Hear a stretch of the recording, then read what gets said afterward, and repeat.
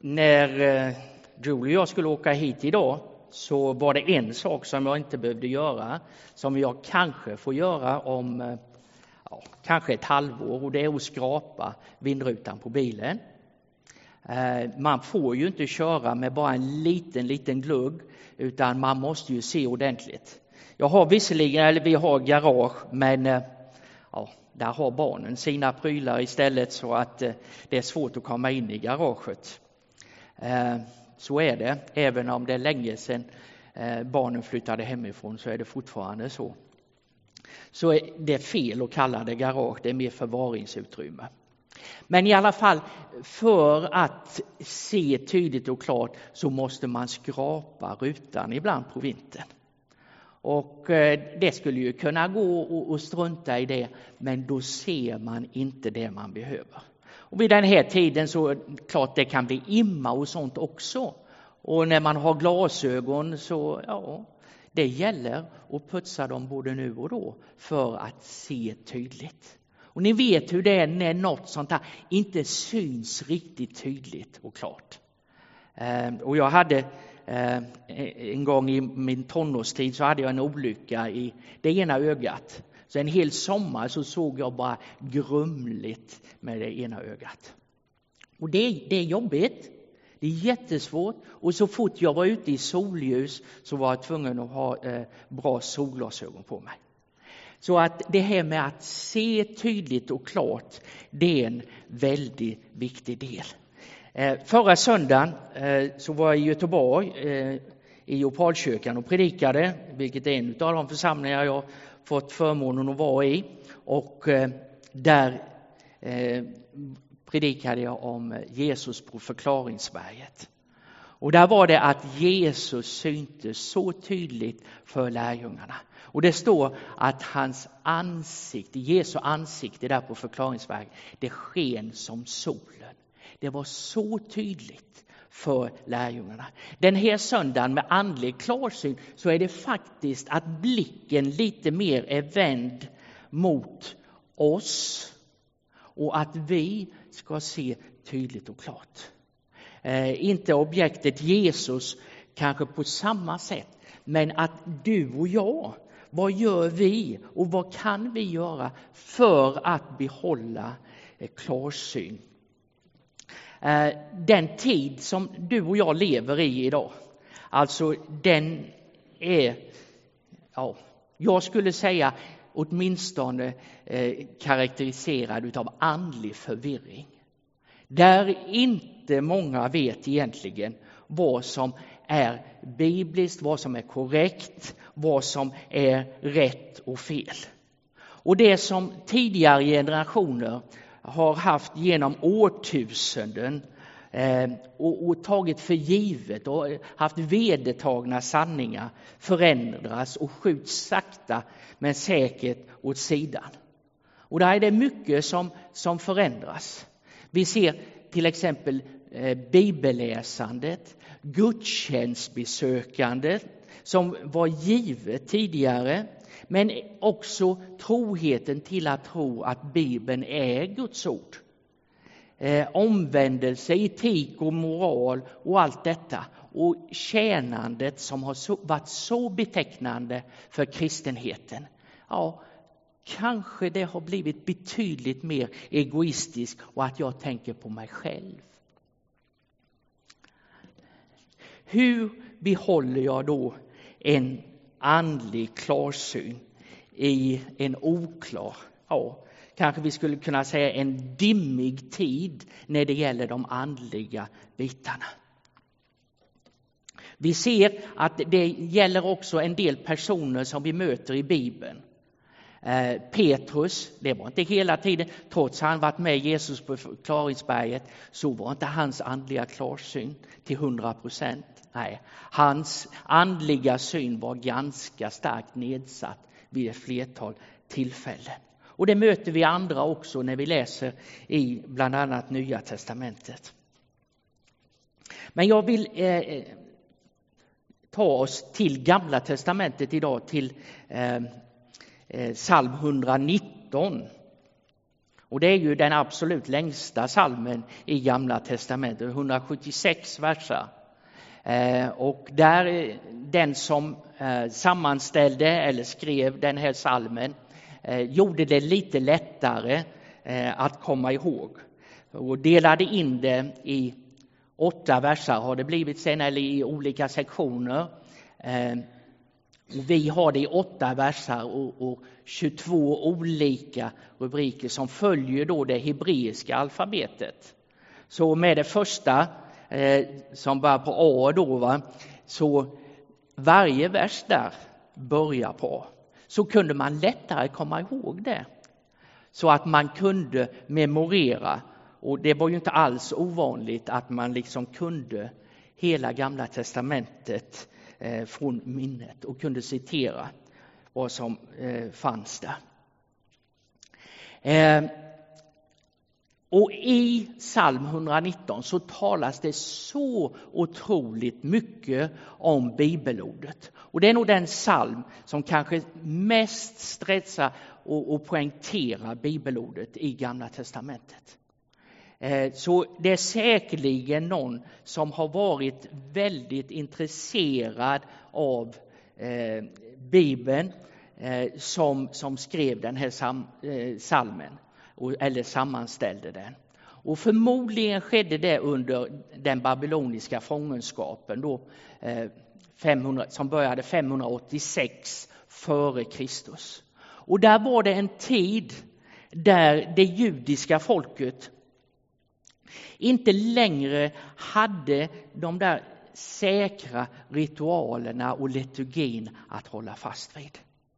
Så länge de bodde i sitt land, i Israel, då kunde de gå till templet och de gick till templet. Och de fick igen varje gång de var där lektion om liksom hur Gud förlåter och lastar av våra synder. Och förlåtelsens under. Och det fanns med. Och det hade de när de bodde i Israel.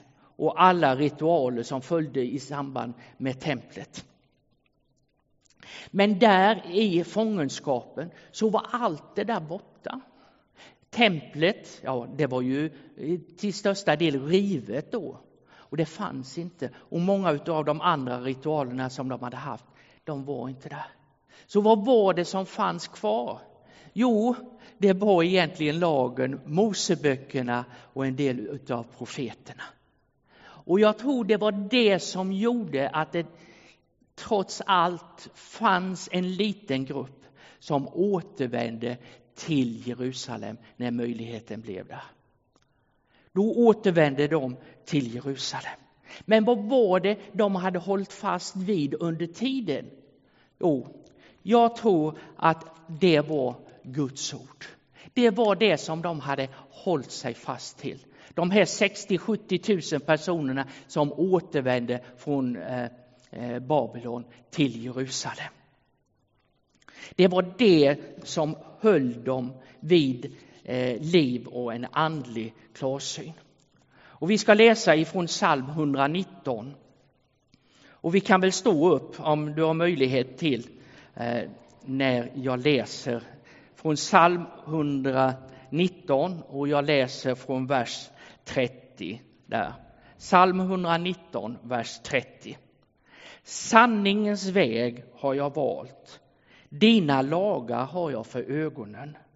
Jag håller mig till dina lagbud. Svik mig inte, o Herre. Jag löper den väg dina bud visar, ty du har vidgat min insikt. Visa mig, Herre, dina stadgars väg, och jag ska följa den till slutet. Ge mig förstånd att lyda din lag, att hålla den helt och fullt. Led min vandring efter dina bud.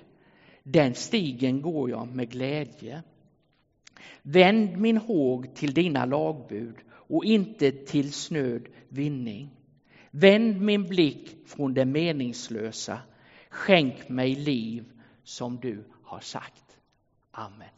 Varsågoda och sitt ner.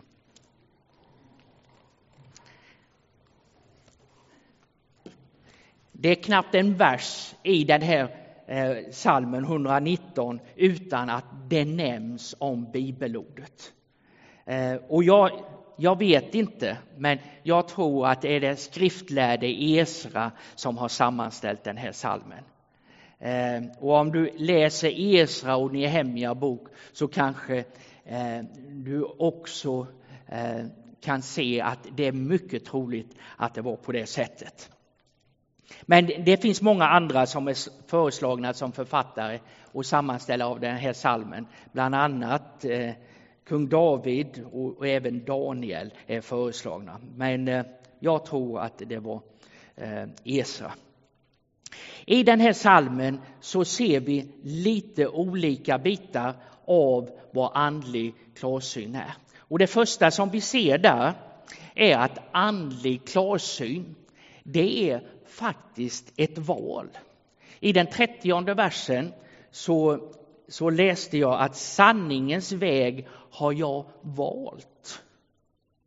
Att välja sanningens väg, det är en väldigt viktig del för andlig klarsyn. Det är någonting vi väljer att följa Guds uppenbarelse och det som han har visat oss i sitt eget ord. Det är ett val som du och jag gör. Och det är ingen annan person som kan tvinga, som kan övertyga dig om att göra det. Nej, att följa Guds ord. Jag tror det är endast Guds heliga ande i oss när han har fött oss på nytt som ger oss en inre längtan att följa Guds sanning. Att vi väljer det som Bibeln säger är rätt. Inte nödvändigtvis det som för tillfället i samhället är det politiskt korrekta, som hela tiden håller på att förändras. Utan det är det som Gud har visat i sitt ord. Och det är ingen slump för kristna, utan det är ett val att göra och följa. Att följa Guds väg och att följa sanningen.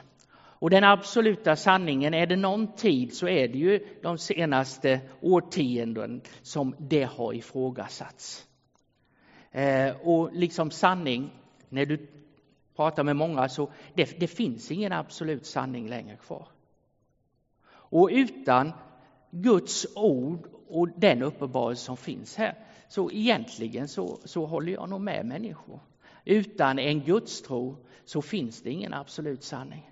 Utan det är vad jag känner för tillfället.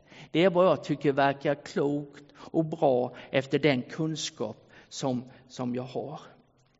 Och här i det sammanhanget så tror jag vår bibelsyn faktiskt kommer väldigt mycket i fokus.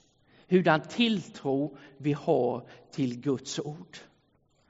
Är det verkligen Guds ord? Är det Guds uppenbarelse? Stämmer det fortfarande under det här århundradet? Eller är det förlegat? Ska vi tolka om allt som verkar besvärligt och som inte stämmer med det som är inne just för tillfället? Kan vi tolka Bibeln godtyckligt? Kan vi ändra det som tidigare kristna generationer hållit för sant och viktigt i Guds ord? Det hänger mycket på hurdan bibelsyn vi har och hur vi ser på bibelordet. Paulus efter många år i missionstjänst så skriver han till den som han var mentor för, Timoteus, så skriver han, och då gör han det efter att ha erfarit väldigt, väldigt mycket och skrivit en hel del utav Nya testamentet, så skriver han hela skriften i andra Timoteus 3:16 skriver han, hela skriften är utandad av Gud och nyttig till undervisning, till rättavisning, upprättelse och fostran i rättfärdighet, så att Guds människa blir fullt färdigt, väl rustad för varje god gärning. Paulus, Han såg att det som Gud hade visat både i Gamla testamentet och i Nya testamentet, det var Guds uppenbarelse och det var sanning. Och jag tror det är en utgångspunkt för andlig klarsyn. Att vi ser att Guds ord är sanning. Och att mycket annat av åsikter, godtyckliga åsikter, det förändras väldigt snabbt. Men Guds ordet, det förblir och det står kvar. Och här tror jag det som finns med också i vers 30, att dina lagar har jag för ögonen. I psalm 119 så finns det många olika ord för Guds ord. 8-10 olika benämningar på Guds ord. Här kallas den för lagen. Och i vers 30. Och där står det, jag har dina lagar, jag har ditt ord för mina ögon. Och andlig klarsyn, den får jag genom att jag läser Guds ord. Den får jag inte på annat sätt. Den får jag till del när jag läser hans ord. Och där finns det inte några genvägar för att få den skärpan i vår syn. Utan här är det ett behov av att jag själv läser och tar del utav Guds ordet. Jag kan inte skylla på församlingen eller pastorer eller äldste eller styrelse eller föräldrar eller någon annan. Nej, utan där är det mitt ansvar som kristen att jag läser Guds ord. Sen kan naturligtvis många ge hjälp för att förstå och ta del utav Guds ord. Och det hjälper inte hur många biblar, en del av oss har ganska många biblar där hemma.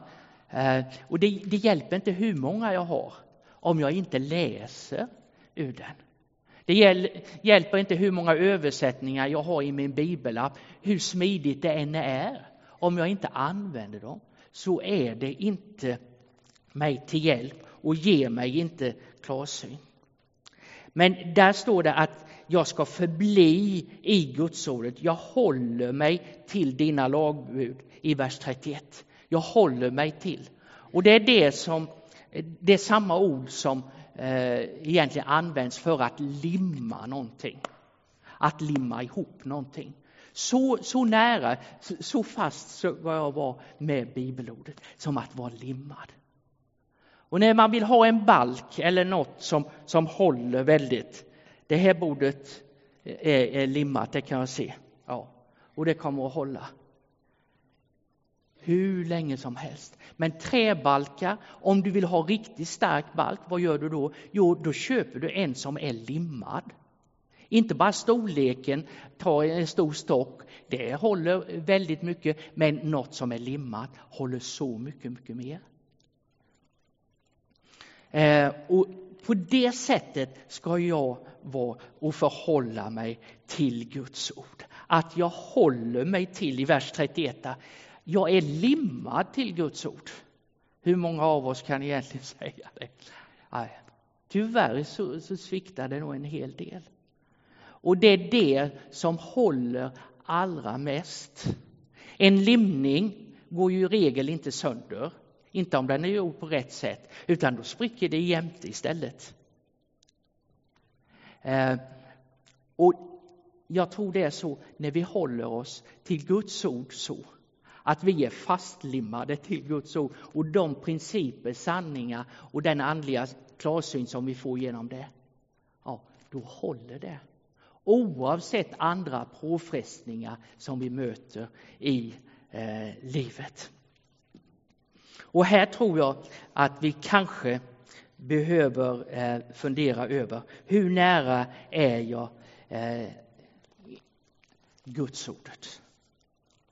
Det som har slagit mig och rätt många av oss kanske är kanske idag hur många som är fastlimmade vid sin telefon. Jag har min i väskan därför inte den ska störa. Men att vara fastlimmade vid sina telefoner. Och har ni sett de här 5, 6, 8, 9, 10-åringar? Alltså, ge dem en telefon eller en iPad eller något. Alltså, det går knappast att nå fram till dem. Där kan man tala om att vara fastlimmad till någonting. Och det är så egentligen Gud önskar att du och jag ska vara till Guds ord. Liksom, att vi inte kan släppa det, utan det håller oss i sitt grepp. Vad är det som gör att telefonen är så lockande? Det är ju inte alla telefonnummer, nej. Det är mycket annat där som man kan se idag. Och det håller många så fast. Men tänk om det kunde bli på det sättet med bibelordet. Och det står här i den här salmen som jag läste att jag sträcker mig mot ordet, löper mot det. Det är så viktigt. Och i vers 33 sen så fortsätter det att visa att andlig klarsyn är möjlig genom att Gud uppenbarar. Gud visar mig. Visa mig, Herre, dina stadgars vägar. Vi behöver hjälp, vi behöver någon som instruerar oss att se det. Och det är precis det som Jesus talade om till sina lärjungar. Men när den helige ande kommer, hjälparen, så som fadern ska sända, så ska han lära er allt. Och vad ska han göra mer? Och vad som behövs? Jo, det är att påminna om allt. Så den helige ande som tar sin boning i oss när vi blir Guds barn, han hjälper oss att behålla den här andliga klarsynen genom Guds uppenbarelse. Och det är en gåva till den person som är född på nytt. Och han ger oss också hjälp att förstå Guds ordet.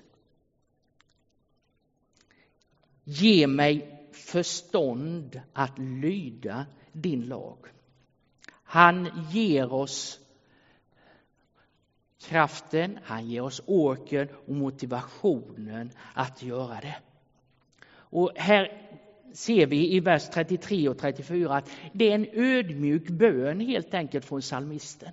Jag behöver hjälp, och så är det ju många gånger när man läser i Guds ord att man behöver hjälp att förstå. Men där vill Gud också bistå oss i det behovet. Och det är en av huvudbönen som finns med i den här 119 salmen, att visa mig, Herre, dina stadgars väg. Lär mig vad som står i ditt ord. Och här vill psalmisten att vi ska helhjärtat förstå. I vers 34 mot slutet där så står det helt och fullt i Bibel 2000. Ge mig förstånd att lyda din lag, att hålla den helt och fullt. Alltså helhjärtat. Och det återkommer ganska ofta i Psaltaren. Och den här bönen om att följa det som jag har förstått. Ni som har funnits med här tidigare i församlingen under tiden jag var här, så poängterade jag det ofta. Att det hjälper inte bara att förstå och att ha fattat att så här är det. Utan det är också att följa det. Och det är ju det svåraste. Och det är därför som Gud också vill verka i oss, som Paulus säger. Att både i vilja och gärning förverkliga hans syften. Så han ger oss den hjälp du och jag behöver. Och det hjälper oss att få den ledning som vi behöver. Led min vandring efter dina bud. Då behöver vi inte vara förvirrade. Då behöver vi inte känna att vi är vilsna i allt det här. Vi undviker inte svårigheter, men vi har en hjälp och en trygghet. Vi vet vart vi är på väg. Och vi har ett evighetsperspektiv. I scouterna så poängterades det ofta och gör nog fortfarande att ditt ord ifrån den här salmen, vers 105, ditt ord är mina fötters lykta och en ljus på min stig. För att se att jag ska komma rätt så behöver jag Guds ord och det ljus som det ger. I vers 35 möter vi också att Guds ord ger glädje. Den stigen jag går som Gud har stakat ut, den ger glädje, säger vers 35. En glädje och fullhet över livet. Och jag tror den förvirring som många känner idag, jag tror det är avsaknaden av Guds ord och tryggheten som Gud skänker till en människa. För den ger en inre harmoni som inget annat kan möta. En inre harmoni som vi behöver för att må väl.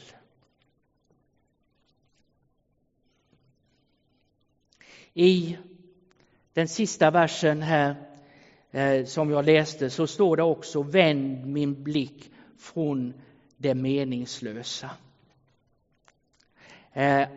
Andlig klarsyn genom att välja det viktigaste.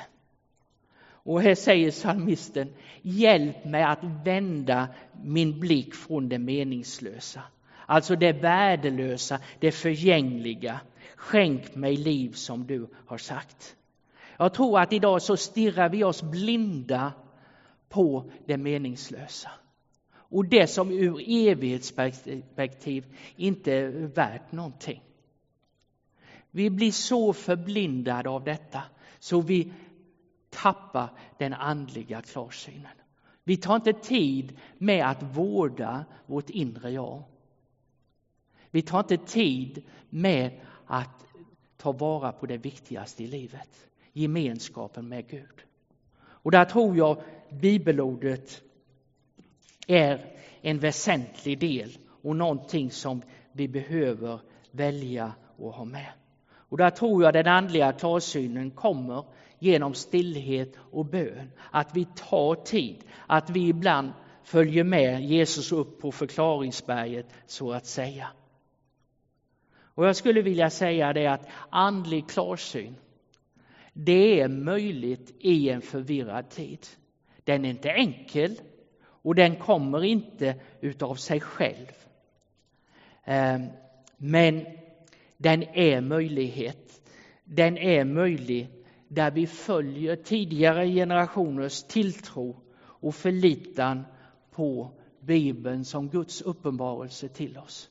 Som vi behöver för evigheten naturligtvis, men också för här och nu. Och den får vi ta till oss och den får vi använda oss av. Och som det står om Esra, som jag tror då var författare till den här salmen, han hade vigt sitt liv i Esra 7:10. Esra hade vigt sitt liv till att studera Herrens lag, att följa den och att undervisa Israel i lag och rätt. Och du säger, ja, men jag har ju ett arbete, jag har andra saker med jag måste utföra. Jag vet det. Livet kräver mycket och det finns mycket. Men jag tror att en prioritering definitivt bör vara och ska vara Guds ord i våra liv. Och om vi la ner lika mycket tid på Guds ord som vi gör på sociala medier, så då skulle det ske en jättestor förändring, tror jag, med vad vi ser. Och vår andliga klarsyn, det skulle inte vara som titta ut genom en bilruta som är frusen på utsidan. Utan Guds ord tinar upp det och smälter bort det för att du och jag ska se. Och att vi ska se det som är viktigt och det som vi behöver för att inte irra bort oss i en tid som är väldigt annorlunda. Låt oss be. Herre, vi ber att det ord som du har gett oss ska få sjunka ner i våra hjärtan. Och vi ber, Herre, om disciplin att läsa ditt ord, att ta till oss ditt ord, Herre. Att vara i gemenskap med dig i bibelläsning och i bön. Hjälp oss, Herre, att göra det. Och jag ber, Herre, att församlingen här ska kännetecknas av att de vill följa ditt ord, Herre, och att det finns en fortsatt andlig klarsyn, Herre. Det ber vi om i ditt namn. Amen.